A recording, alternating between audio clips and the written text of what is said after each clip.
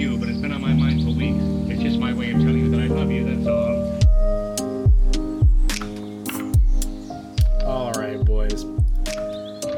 I'm going to start with a cold open that some people might say is racist. That some people might try to cancel me for, you know, the libs, the Dems, and so on. That some people may say is heinous. But I really liked this movie, and I don't care who knows. Actually, that's a little bit overselling it. I enjoyed this movie. Good evening, ghouls. I'm Robert. I'm Becca. My alias is Alec. And we are the Undead Poet Society, the podcast where we consume art and spit it back at you into new art. This week we are talking about Seven Samurai. Seven Samurai, a movie which we watched. We did watch it, and we encourage you to please watch it as well. We will be spoiling things, so be ready for that. We should make more episodes of movies that we haven't even seen. just start talking about them. Because really, if you think about it, the internet just wants you to have a take. You don't, like, your take doesn't have to be founded. Did you mean Robert's undergraduate degree? Like, your take doesn't have to be founded on any, like, kind of, like, fact or objective experience. It just has to be hot. You know what I mean? I'm literally talking about that in class right now. Like, I just posted in a freaking discussion board about how, like, you don't have to be factually correct. And, like, indeed, a lot of the science that's coming out these days just isn't right. It's just people trying to get shit out there as fast as they can. And it's becoming a real problem. Hell yeah. Like, Mad Max Fury Road, a movie which I haven't seen, mid. It's not that good. I mean, based on fucking 3,000 Years of Longing, I'm going to agree with that because that movie was not my cup of tea. But that's not what movie we're talking about. We're talking about Seven Samurai. We are talking about Seven Samurai. Kurosawa. Can I do a summary? Please. I want to be the summary boy. I think I like doing the summaries. So, Seven Samurai, right? We were in the late 1600s, something like that. It's Japan. There's lots of samurai running around. We open up on a village full of destitute, weepy villagers. They're having their shit stolen by bandits constantly. They're on the verge of starvation, not having a good time. What is the solution? How are we going to fix this? The village is going to go out and look for samurai, try to hire them to protect them. However, samurai usually only fight for fancy people, or at the very least for money, something that the villagers are not and do not have. So what's the solution? Find some hungry samurai, because what they want is for the bandits to not steal their food. So if they can convince 7 samurai, or an indeterminate number of samurai, I think they to wanted fight 4 on at their first. behalf. Yeah. Well, the village elder said he wanted 10, right? No, he said if I'd have said 7, then they would have come with He was like 7. I was hoping for 10, but if I told you 10, you would have came back with 15 or 15. whatever. Yeah. But they just have to find hungry samurai that will fight on their behalf for nothing besides like room and board, basically. Some rubes from the village get sent out to that effect. They go to like the nearest big town that has samurai.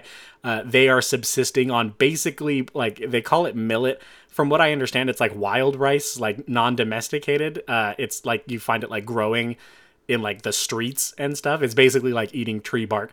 They are having a bad time. They're not able to find samurai to join them until they find an older samurai who's a bit of a ronin. He's wandering around, doesn't have a specific lord that he's sworn to, who solves a hostage situation by pretending to be a monk and then killing the combatant, which I will point out is a war crime. To engage in combat disguised as a non-combatant is a war crime, but we're gonna skim over that. This is our first samurai, who I will endearingly refer to as Sword Daddy. His actual name is Kanbei. He's a well-meaning, tempered older samurai who's had a lot of bad times and lost in lots of battles in the past. And with him, they start gaining more and more samurai who are willing to fight for their cause. They go back to the village.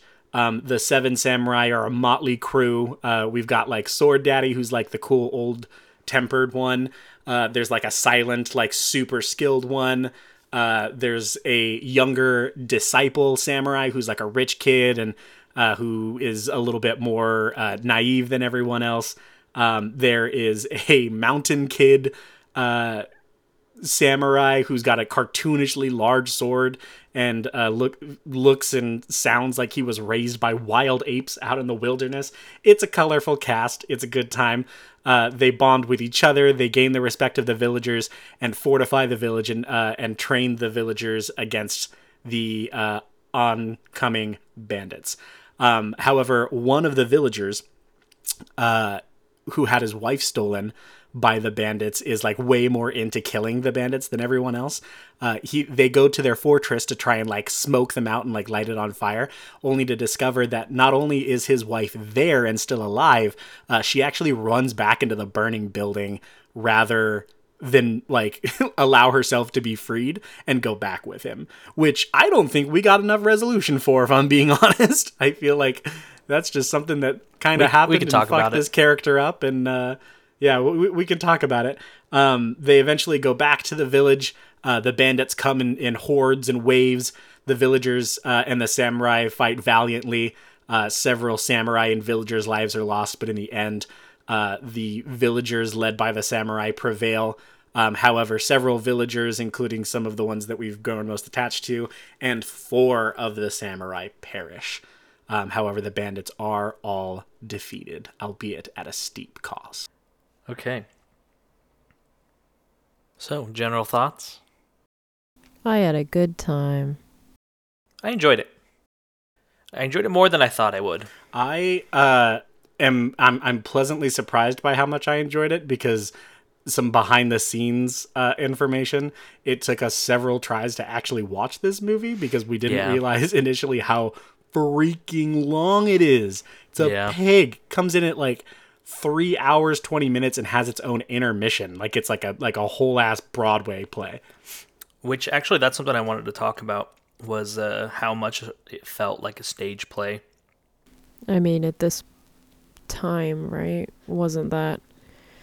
I mean, it wasn't until honestly pretty recently that we started making movies like movies and not plays. Yeah. I thought, like, in particular, it felt almost like a musical, where the fight scenes were the musical number. You know what I mean? Yeah. I don't know. I thought it was a lot of fun. It was long. It was very long. And it's shocking, like, how efficient the filmmaking is and how long it still is. I think there's a lot of areas where, like, it could have been pared down. There was a lot of scenes where it was like people looking back and forth for like a solid 45 seconds that, I don't know, maybe somebody else could argue that they're important for establishing character, but I thought it was like, okay, we get it. Like, what are we doing here? You know what I mean? I think it'd be an interesting project for like an aspiring editor to take movies like this that are very, very long and try to edit them down into some predetermined number, like 2 hours flat or something like that. And to try and decide what it is you like leave in and take out and maybe even rearrange. You know what I mean? Like maybe like certain scenes could be like rearranged in order to be more effective or more efficient.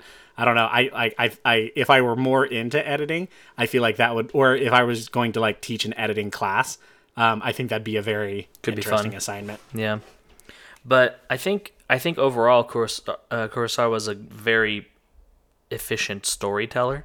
I think that like he's accomplishing a lot of things at the same time, because there's a lot of fucking characters in this. You know what I mean? Like, not only are there the 7 samurai, but there's a bunch of villagers too, that are pretty important too. You know what I mean? So I think overall it was very efficient. I think a lot of people would argue that Kurosawa is one of the best like editors in film history, because they didn't shoot very much film back in these days. You know what I mean? Like, they didn't shoot nearly as much as we do today. So the amount of stuff that he got that was usable was pretty incredible.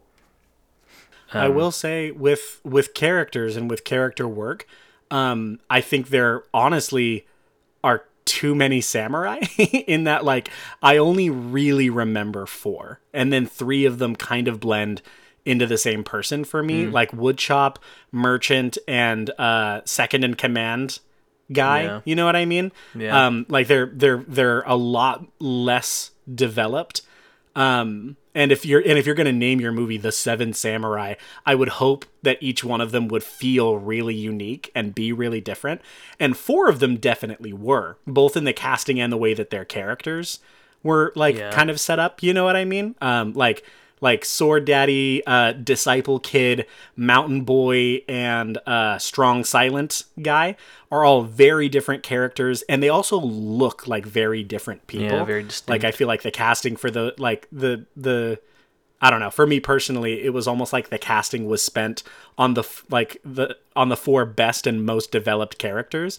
And then the characters that were, in my opinion, less developed, also the casting was a little bit less strong. Like, those 3 dudes, like, I don't know, for me personally, like, visually look similar to one another. Like, they're all just kind of like portly-ish short guys with like similar like haircuts. You know what I mean? And so they definitely stand out a lot less. Also, we got 0. I just realized we have absolutely 0 characterization for any of the villains.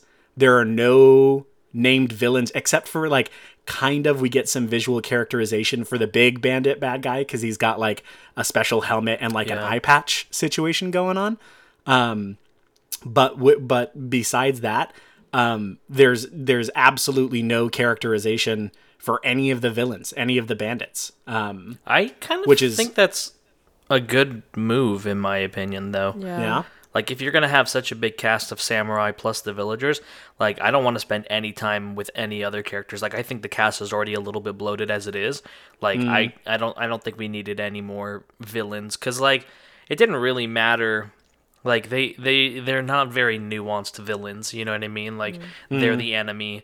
And I don't think the point of the movie was like these people are people too. Like the story that they're trying to tell needed some pretty like cut and dry. Like, these are the bad guys. Like, I don't want to feel anything else for them. So I'm kind of on board with that personally. Sure. Yeah, I mean the last lines are the main samurai and his friend saying, you know, referencing a conversation they had earlier in the film when they were talking about, you know, this may be our last battle, but then in the end it was just only them and the young kid left. And they were saying, like, you know, this may not have actually been our last battle, but really it was because of the samurai that we lost along the way. And I feel like the villains needed to be what they were in order to be that unifying force. Like, I feel like if they had been any more detailed or nuanced, then it wouldn't really have, it would have been a different, I don't want to say moral, but like message in the end of the story. Just because I feel like, I don't know, I feel like whatever detail we got about the villains was just, they were there to build up the character of the samurai rather than the other way around, you know? Yeah. I hear where you guys are coming from for sure, but I also loved me some characterized villains, you know what I mean? And I don't think that you would have to spend like an entire like plot with them or anything like that, but like, for example, give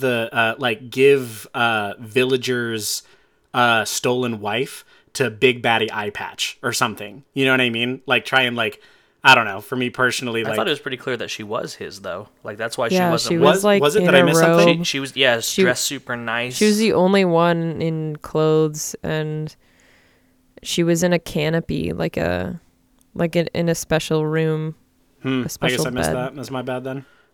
It's definitely not like they didn't say like this is the main guy's. It wasn't obvious. Yeah, but it was like I thought like the separation and like how nice she was dressed and like that kind of thing was kind of like indicating that she was claimed by the big baddie or whatever. For me though, I think that like I don't know, like I'm still stuck on the Seven Samurai, especially the three that you mentioned. Like they almost felt like plot devices more than you know what I mean. Especially like the kid who died, you know, like first, like the lighthearted one, Woodchop. Yeah. Yeah. They say he was lighthearted, but then I feel like he was kind of a wallflower as far as the story went. Like he didn't really do anything. It was like, okay, there's this guy, he's not very good, he's not a great fighter, but like he's very funny and like he's great for morale and stuff like that. So that's why they have him on board. It's like trying to say like, yeah, look, like being a warrior is not everything when it comes to being part of the team. And I was like, cool. So I want this guy to be like quirky and funny and doing stuff. But really, Kikuchiyo, the longsword guy, he was the funniest and by far the most charming. Easy, yeah. You know what I mean? The most likable because of how like ridiculous he is. My favorite character. Oh, yeah. I like they really ladled on the attention to his character, and I think it's deserved. I think he was like built to be a much more successful character than a lot of the people around him. Yeah, I liked him a lot. Him and the badass Gyozo or something like that. The strong silent guy. He's just fucking cool. You know what I mean? Like I'm a sucker for the strong silent like samurai. They type, really you know? casted him too. Yeah. He's got like this position that he kind of like holds his like lower lip and lower jaw in, like almost like a Clint Eastwood type look. You know what I mean? And like I don't know, he was so like when he goes out into like the night and just comes back with a musket and announces that the other two are dead. Yeah. So freaking cool, dude. Yeah, Great casting, great. He really put his whole bussy into that role. His whole Same thing with Kikuchiyo though. The humorous guy. He was so physical. You know what I mean? Like playing that role must have been fucking exhausting. Like he is constantly bouncing up and down, like literally climbing up and down like fences and like up and down hillsides and like running around with this big ass sword, you know what I mean? Which like it looks kind of heavy. Like I don't know if it's like real metal or not, but like yeah, like that dude like just constantly running around, constantly screaming, constantly laughing. Like that would have been an exhausting character to play. And he did not hold back. I heard on a podcast I was listening to about this, that the Cinephiles, for those who are wondering, that Kurosawa would give his actors, or not give his actors, he would like tell his actors to come up with body gestures, and he would have them repeat those gestures like frequently, and like that was I imagine has like his little like hair rub thing. Yeah, or like, and then like the way that he holds his sword and stuff like that, and so that I thought that was kind of interesting, like how their physical actions were ways of setting them apart, and that was definitely part of like body language motifs. Almost. Was his energy, and just kind of like just like jumping around and stuff. I thought it was a lot of fun. I don't know. I feel like we might have gotten a little bit too much of the villagers. I think if I were going to cut anything, it would be a little bit of that, because I don't know. Yeah. This story feels like it's supposed to be about the Seven Samurai. Yeah. And I would have liked less villagers and more samurai. Like, I almost feel like we could have started with the people in the village looking for samurai. You know what I mean? Like, like don't even start in the village. Like, just forget all that, and we're already out and about looking for samurai. And you know what I mean? Like, because at the end of the day, I could absolutely see that. Yeah. At the end of the day, I don't really like the village. None of the villagers are people I like, really, or particularly attached to. Like, there's the old guy. He's got a great voice. Yohei, you don't like him? Which one's Yohei? The guy with his mouth was always open. He lost the rice. They stole it from Oh yeah, him. I mean he's fine. Like all of them are fine. You know what I mean? But like, yeah, I don't know. Like Rikichi is annoying, and But he's had a hard life. yeah, I don't know. You don't know I just what don't it's care about like. the villagers. I care about the samurai. You know what I mean? Like at the end of the day, like I think this is a story about the samurai, and I think we got too much villager and not enough samurai because there's 3 whole samurai that kind of fall by the wayside. I think I found myself thinking, like, when they were looking for the samurai and they were in the little hostel and, like, Unibrow guy is there and he's just bullying them the whole time, like, that got a little too much for me. I was like, there's too much of this guy, like, Yeah. especially It also for didn't him really being go anywhere else no-named. also to spend so much Yeah. time on them and then just have them like completely cut from the movie basically when they go back to the village. You're right. There's a little bit too much attention there maybe. Yeah. But I feel what you're saying though, like starting like maybe start the story with Sword Daddy, like with the older samurai, and he like kind of wanders into town and is approached by the villagers, and maybe try and roll the villagers into, because like there's kind of like 4 or 5 different villagers that are like semi important. Maybe rolling them into like 2 maximum, you know what I Yeah. mean, like for us to like care about, and then spend the rest of that attention on making the samurai like more like the 3 samurai that we feel are kind of like left out. Maybe spend some more time on fleshing them out. And it's not like we lack for time. This movie's 3 hours and 20 minutes Yeah. long.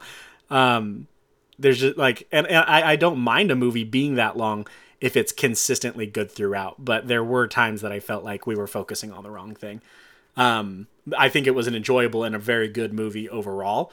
But I just don't know if it is worth the entire 3 hour, 20-minute runtime. Yeah. I feel like there's some places and that either could have been improved in the editing or in the making it a more efficient story narratively. Yeah. yeah, I think the set was amazing. They built everything. Everything was completely built. None of it was, and they built it like fully, which is a lot of fun. You know what I mean? Like they didn't like only build like partial, like a room. If you're gonna go into a house, like they built the whole fucking house, which is cool. And some of the sets are amazing. When he's laying down, what's his name, Katsushiro, the rich boy, when he's laying down in the flowers, that was very, very striking imagery. They hand built each one of those flowers. Or the cave with the waterfall. That's an amazing set. That was a cool location. I'm sad we didn't go there more. Yeah. It was a cool, like, visually striking place. Yeah. So much of the like movie is spent in the village, which I totally understand, but the village is also like it's extremely well constructed and it's probably historically accurate. But it's also just like kind of ugly. Yeah. No? Like, Which, like, I don't know. Yeah. It's probably the point is like I guess. it's supposed to be normal and ordinary and not, you know what I mean? And I think what he is able to accomplish in that ordinary village and like the shots that you get and stuff like that is pretty incredible. we should talk about shot composition because that's an area that I think that this movie excels Yes, yeah. Especially, you know, that final scene when they're looking at the graves with the 4 swords and the mounds and like the little tombstone looking things. That is, you know, an amazing shot. And the one where the flag is fluttering and it's taking up pretty much the entire shot or the entire frame is beautiful. I think Kurosawa, fucking fuck me. Kurosawa really excels there. Yeah. The soundtrack too was really good. Not what I was expecting. It was kind of like it was a lot more big band than I was expecting. You know what I mean? I don't know. I wonder. It felt very Western. Yeah, it did. Which I wonder how much Kurosawa had seen like Westerns. You know what I mean? Sure. And like to what degree that influenced his movies. That'd be interesting to know. Which would be funny too, because one of the most famous westerns, The Magnificent Seven, was very, you know, obviously based upon this movie. So Was it that way? Yes. Did you learn that from Yes, the podcast yes. that it goes in that direction? yes, That's 100% interesting. goes in that direction. Yeah. Yeah, and pretty unabashedly too. Like they were just like, let's take all the quote unquote cool things The love letter. from Seven Samurai and make the Magnificent Seven. That's pretty cool. I like that. Just out of curiosity, Becca, what is your feminist standpoint on the fact that there are only 2 women of note in the movie, one of which is sexually used and then basically tossed aside by the story, and the other one which is burned alive? Well, and Grandma. Oh, sure, yeah. And a grandma that got to kill a dude with a rake. She got I hers. guess that's pretty fun. She fucking got hers. The movie is pretty standard for its time. Yeah. I think it would be I above guess standard for that's its my time, opinion. to be honest.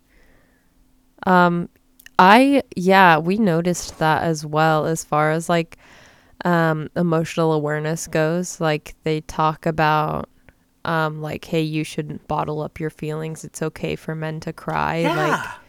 Like in the 20th century, The 50s. like that, literally In Japan. 1954 in Japan. Post-war, like post-imperial Japan.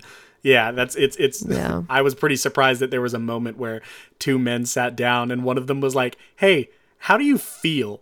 Like, let's talk about your feelings because I'm worried about you and that you're not addressing your feelings and that it's hurting you."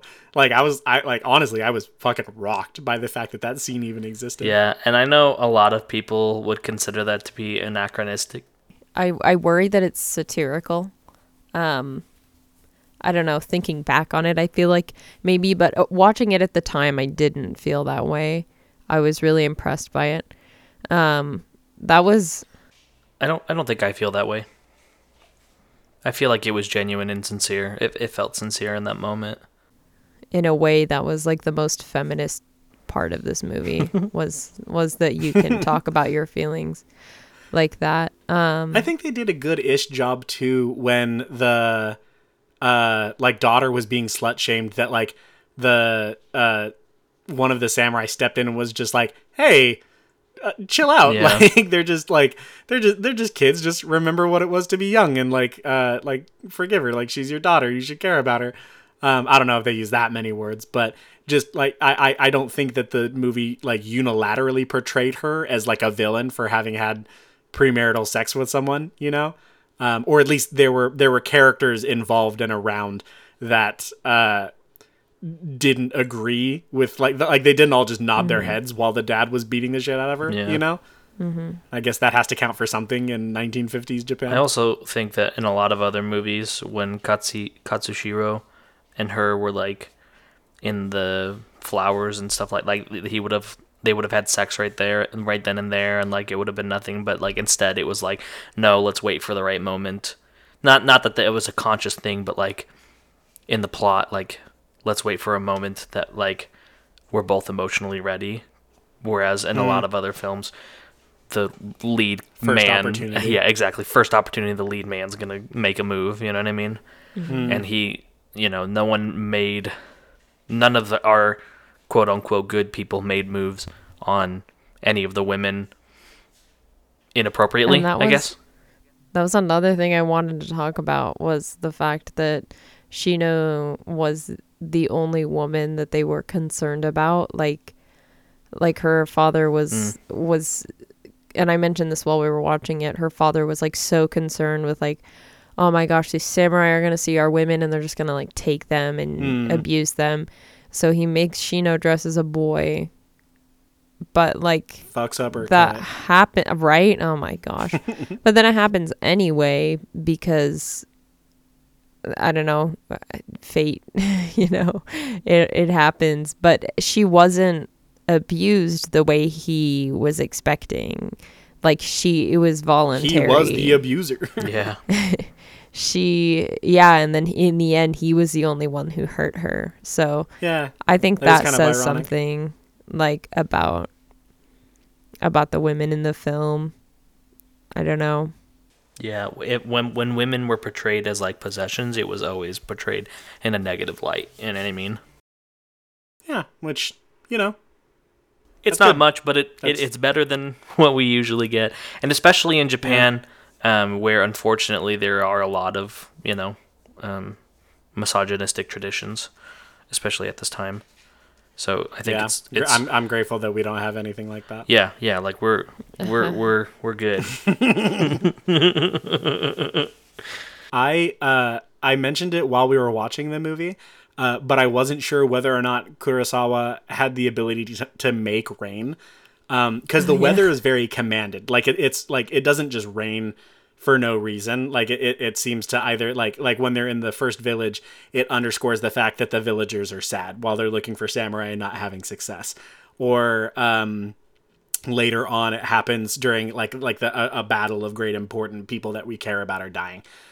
So it seems very intentional, and so my question was, is the rain itself actually made intentionally? Yes. Like, does he have like some means of making rain? Did your podcast mention that? Because I did some casual Googling and could not for the life They of didn't me mention it. find an answer. They didn't mention it specifically, but what they did mention, like they didn't like the mechanics or anything like that. But what they did mention was that like that was part of what made them go over budget, because they went way over budget and they went way over time, and so they mentioned that. The water in specific, because the film was originally supposed to be shot at the end of summer when it was going to be nice and warm, so everyone would be fine getting wet.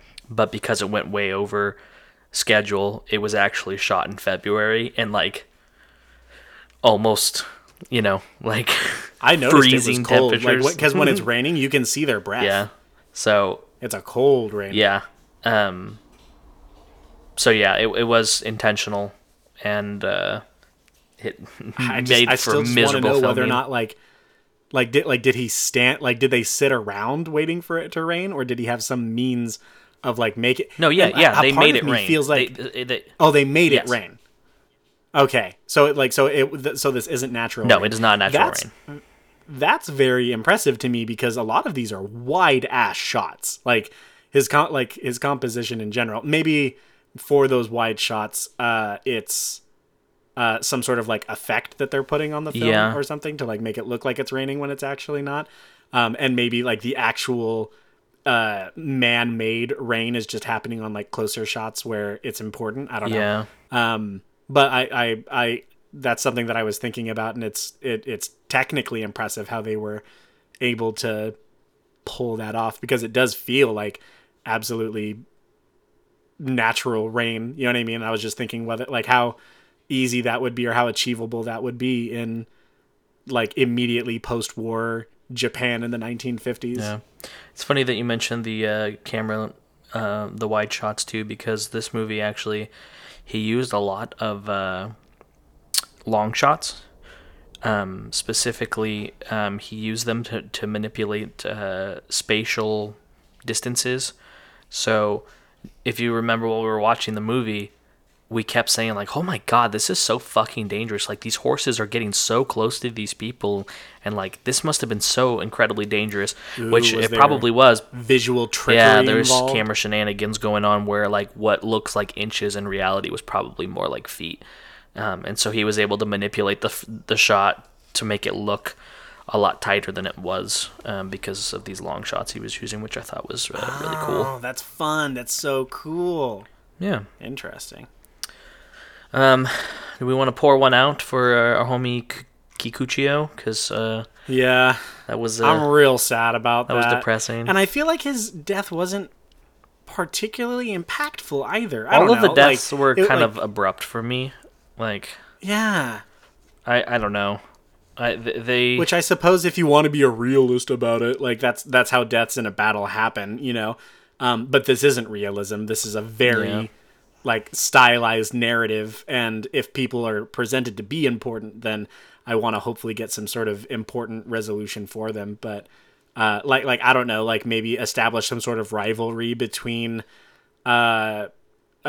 Longsword and Disciple Kid, and then have Longsword get himself killed, like saving Disciple Kid or something. yeah, you know, something like along those lines.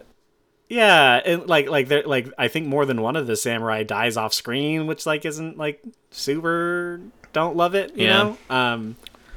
Yeah, I don't know. I think. I guess we're just like spoiled, but like I would have liked a little bit more like intimate shots when they did die, because a lot of them you felt like physically far away almost. Like I would have liked to have been a little bit closer, a little bit more face acting, but instead it was a lot of body acting. Which I think might be just a product of the time, and these days we're a lot more intimate with our shots and a lot closer, and that's just like the modern style of filmmaking that we're used to and grew up with and like because of that. But I don't know. For me, like when the only ones that really hit me when they died was Gyoza or Kyozo, Strong and Silent, and Kikuchio, just because they were my faves. Yeah. I was shocked that Kanbei didn't die. Sword Daddy. I thought he was for sure dead. Like gonna die like a honorable death. And actually, it kind of.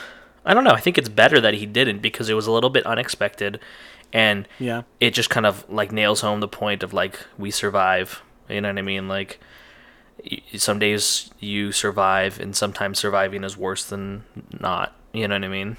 Because you have to live with the loss, which he has, because he said many times that he has been in many battles and lost most of them.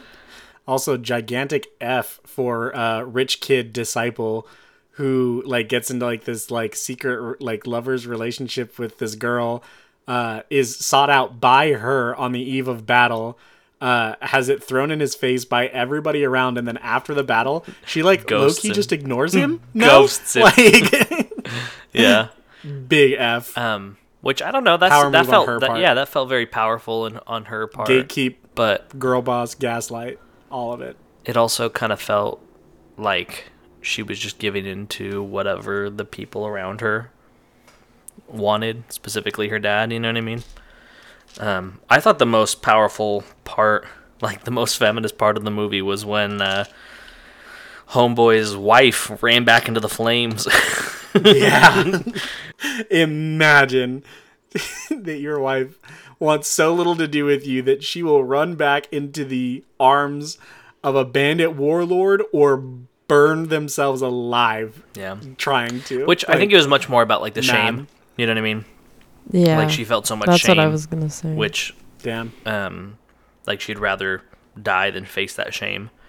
Even though it's not her fault. Just reliving the trauma, like seeing him and then being like, this can't be real.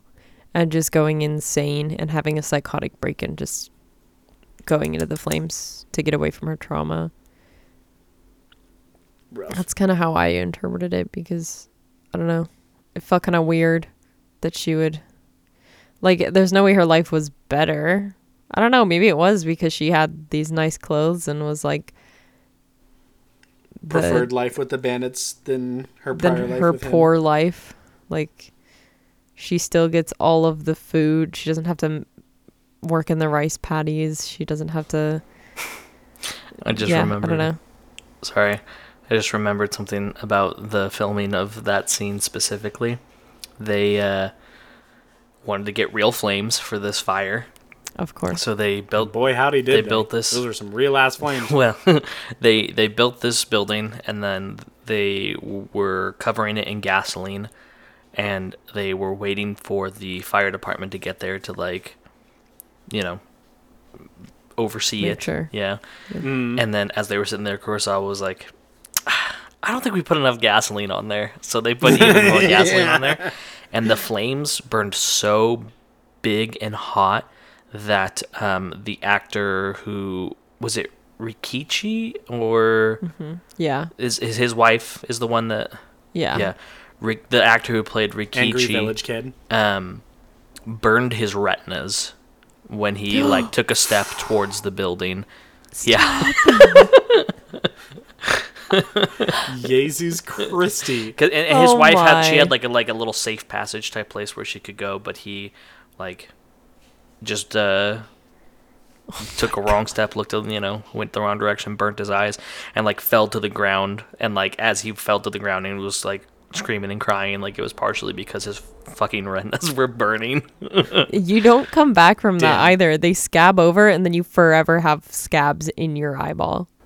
Ugh, Like they can't get rid of that. that's gross. That is depressing. Hey man, he got the shot.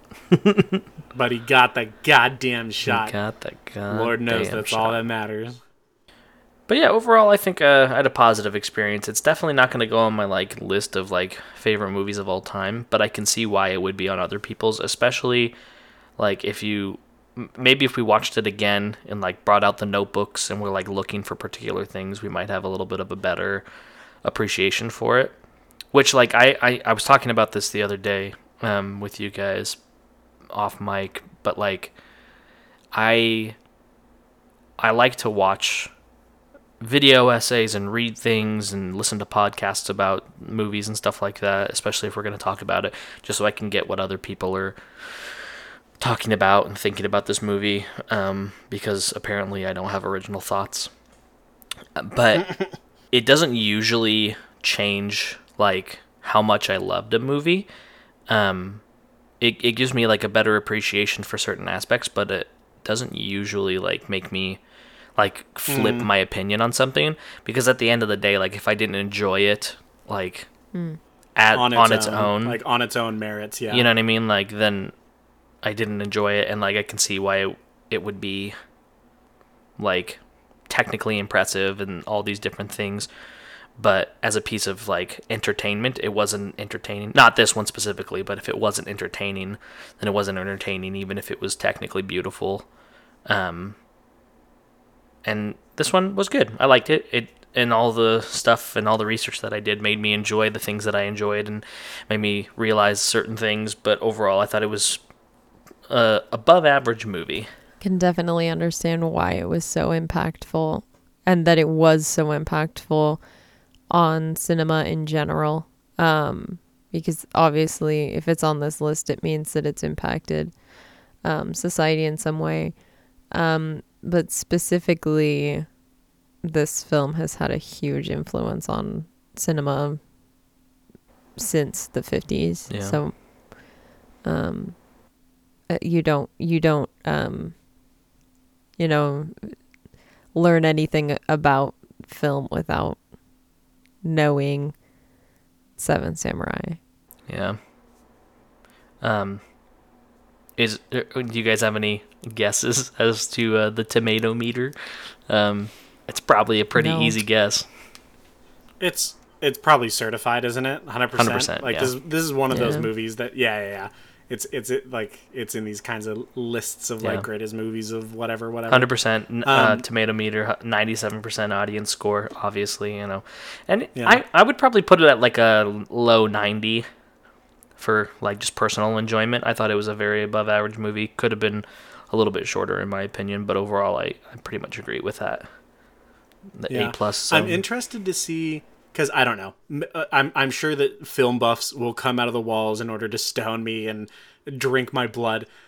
But personally, I can obviously enjoy and appreciate the technical ability of older movies like this. Like this was a good movie, no qualifiers, right? But like I just feel like we've gotten better as time goes on certain aspects of filmmaking. I'm interested to see whether or not, because I'm open-minded, right? I'm interested to see whether or not any of these like old masterpieces are ever going to be as my favorite as something like as of the time of recording, my favorite movie of all time is The French Dispatch, which is a very relatively new movie. Or an animation, it's probably Akira, which I wonder if that was named after Akira Kurosawa. I don't know. I'm interested to watch more old movies and find out if any of them, like on their own, like land themselves in like my top 5. Yeah. You know what I mean? Like regardless of decade. That like Seven Samurai is probably the oldest movie I think we've watched so far for the purposes of this podcast. And it's at the very least let me know that there are I can absolutely enjoy an older movie. Yeah. Like as long as it's good. You know what I mean? Like old is still good, but I don't think that old means good. Yeah. At least not yet for me personally. Yeah. I'm interested to like watch older stuff like, I don't know, like Day the Earth Stood Still or Metropolis or Citizen Kane or some shit, you know what I mean? And see if any of those on their own, like standing on their own, get into like my top 10 or my top 5 or something like that. But I'm not going to give something extra credit just because it's old, you know what I mean? Like for me, it's I'm not grading on a curve. Yeah. Personally. Cuz I just, and this is just like a me problem. I know that. But these movies just don't get me emotionally going. You know what I mean? Like I never at any point in this movie felt like I was gonna cry. You know what I mean? Yeah. And like some of the people that I've heard talk about this movie, they're like, "Oh, I was openly weeping at this point." And I'm just like, "Really?" Like I don't like the acting It's is just not grabbing me like that. Yeah. The acting specifically, I think, is my problem because when I watch movies, I watch for actors' performances, and that's probably from, you know, our theater background, doing a lot of acting in high school. Like that's the thing that like I know the most about, like personally. And so that's something that like grabs me. And so like something like Marriage Story, which is like just an amazing character study with fucking 2 phenomenal actors as the leads.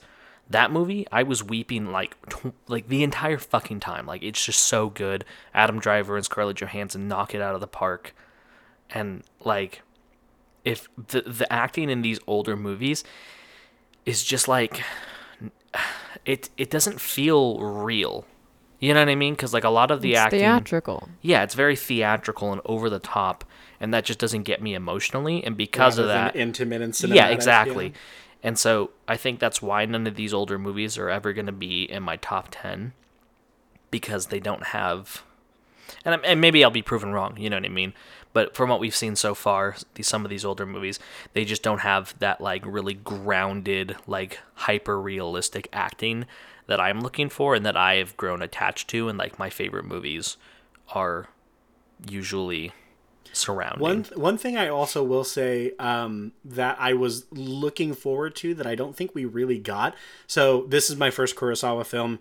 In fact, this might be my first samurai film. The only reason I really knew Kurosawa's name beyond just like taking like a film class was the fact that I played a little video game some of you might have heard of called Ghost of Tsushima. It's very much like a samurai game, and it's even got its own like video mode called Kurosawa mode, where it puts everything in like this grainy black and white it's really cool filter and makes it look like a Kurosawa movie.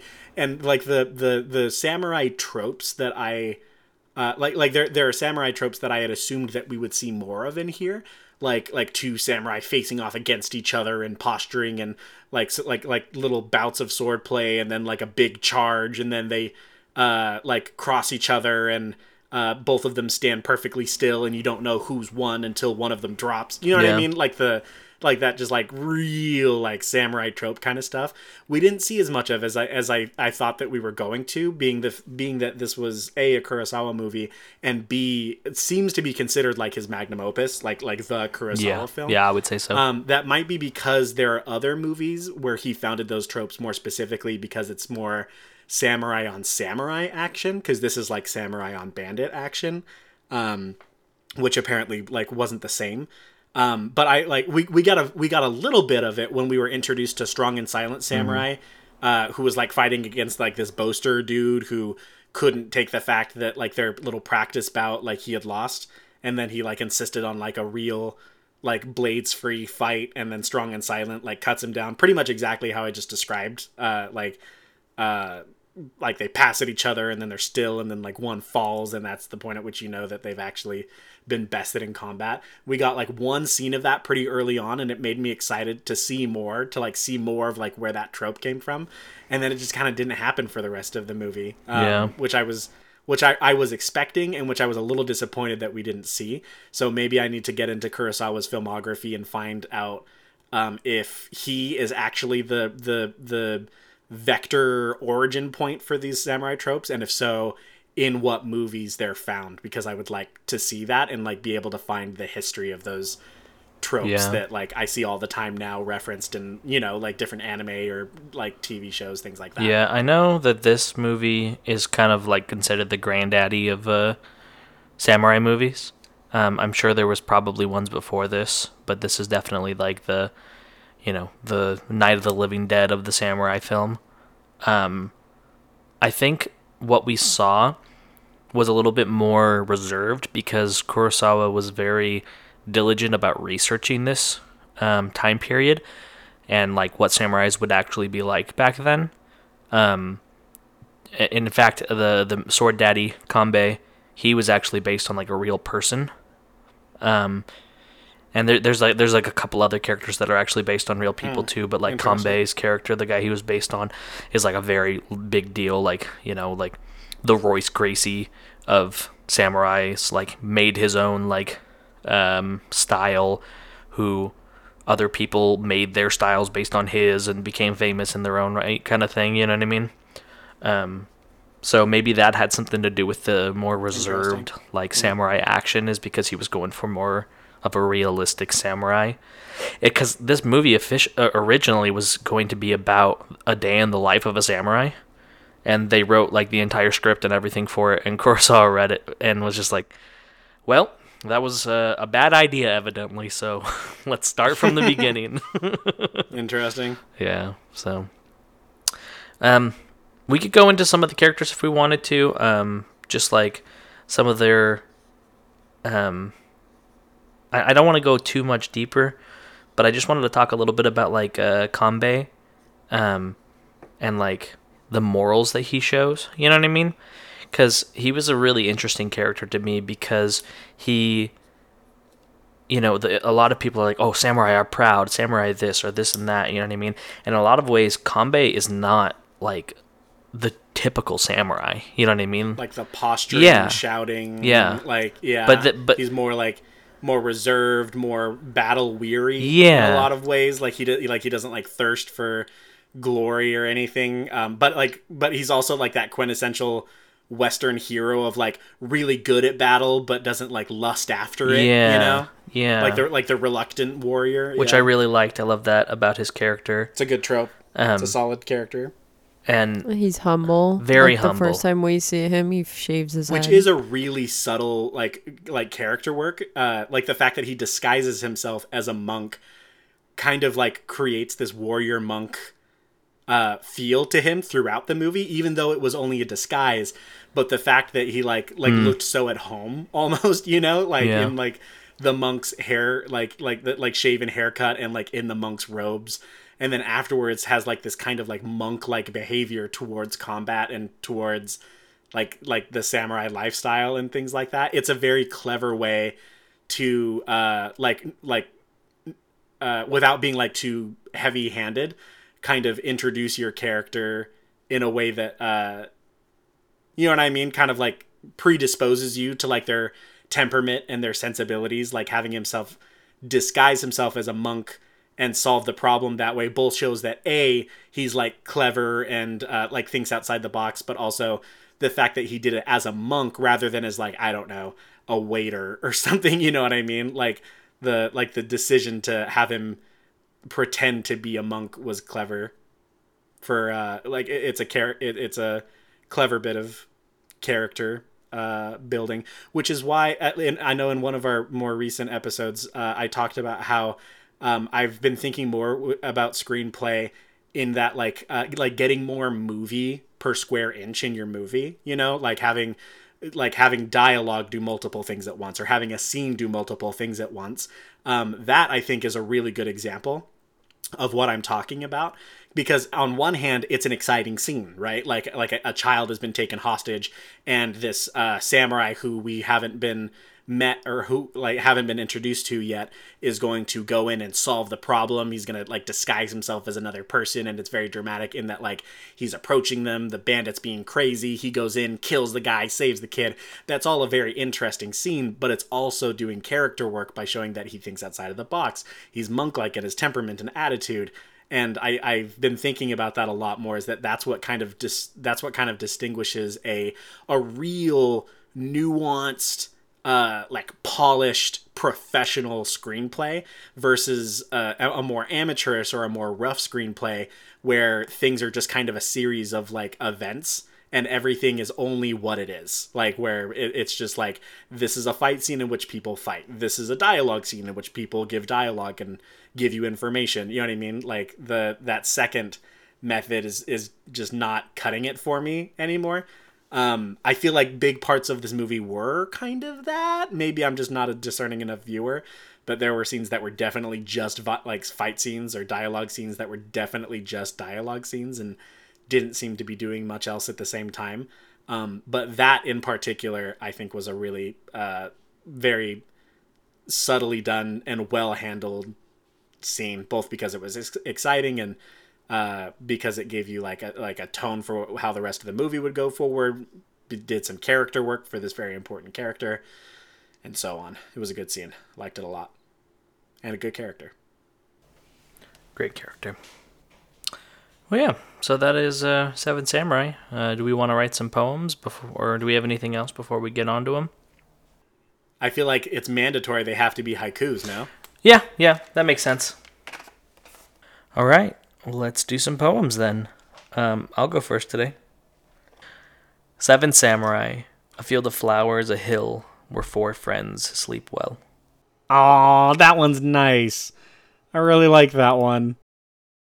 Yeah, that one was great. Thanks. Do it again. Say it again. Seven Samurai, a field of flowers, a hill where four friends sleep well. Aw. That's nice. I like that a lot. Good art begets good art. Good art begets good art. You get that tattooed on my ass. The whole. Mine is blades of black and white. The low warrior waits to strike. Stories end in rain. Bars. I like that last line a lot. Back over here, keeping us on the edge of our seat. Breathless with anticipation. A village waits like rice paddies in the winter for 7 heroes. Ooh. That one's so contemplative. I'm going to act like I heard it, but actually the stream cut out, so I didn't hear it. Oh, yes. Yes. Haikus. Very good poetry. Well, folks, that's another episode on the books. Thanks for listening. Go ahead and check us out. Thanks for listening, you little ghouls. Yeah, you little ghoulies. Go ahead and check us out on all the socials at undeadpoets.society and email us at undeadpoetsocietypodcast@gmail.com to join in on the conversation. Considering if any of you would like to challenge me to a samurai duel, you can send it to our email. You will have to provide the swords. And if you do challenge me to a duel, I guess I do technically get to choose the weapons. I will very likely choose samurai swords. However, that is not guaranteed, so keep that in mind. And we will post the video of your duel on the Patreon, so go ahead and check us out. Make sure you find that extra content. Next week, we are covering Fight Club by the great David Fincher. So go ahead and watch that. I think it's on... Where did we watch it? We watched it somewhere. It was HBO, wasn't it? I think it was HBO. At the time of recording, HBO, but these bitch-ass streaming services change shit all the time, so just go to justwatch.org. Just Watch, if you want to sponsor the pod, reach out so that I can reject you because you're a corporate pig. I don't know. I don't even know if Just Watch is a corporate pig. But yeah, you can find wherever the fuck it's streaming on there. Or, I don't know, just Google search something. I'm not your mom. Or rent it or whatever. I don't fucking pirate it. I don't care. Get it delivered to you by a carrier pigeon. The intro and outro music you're hearing right now is by the amazing Chase I Guess. Please give him some love on Spotify, Apple Music. For the love of God, For the love of God. He's got a gun to my head. Please. Please. Chase is standing in his room. He hasn't blinked for hours. Please listen to his music. Listen to it as you go to sleep at night. Let it play over and over again. Actually, don't do that. Do that with Don't- our podcast and not his music. Don't play it backwards, whatever you do. We love you, ghouls. Be safe. Good night. Good night. Good night. Don't inhale Damn, any our of the voices, like, smoke synced up that's or like Choking our entire world. because our Good night. air quality index was almost 200 today. Good night. Goodbye.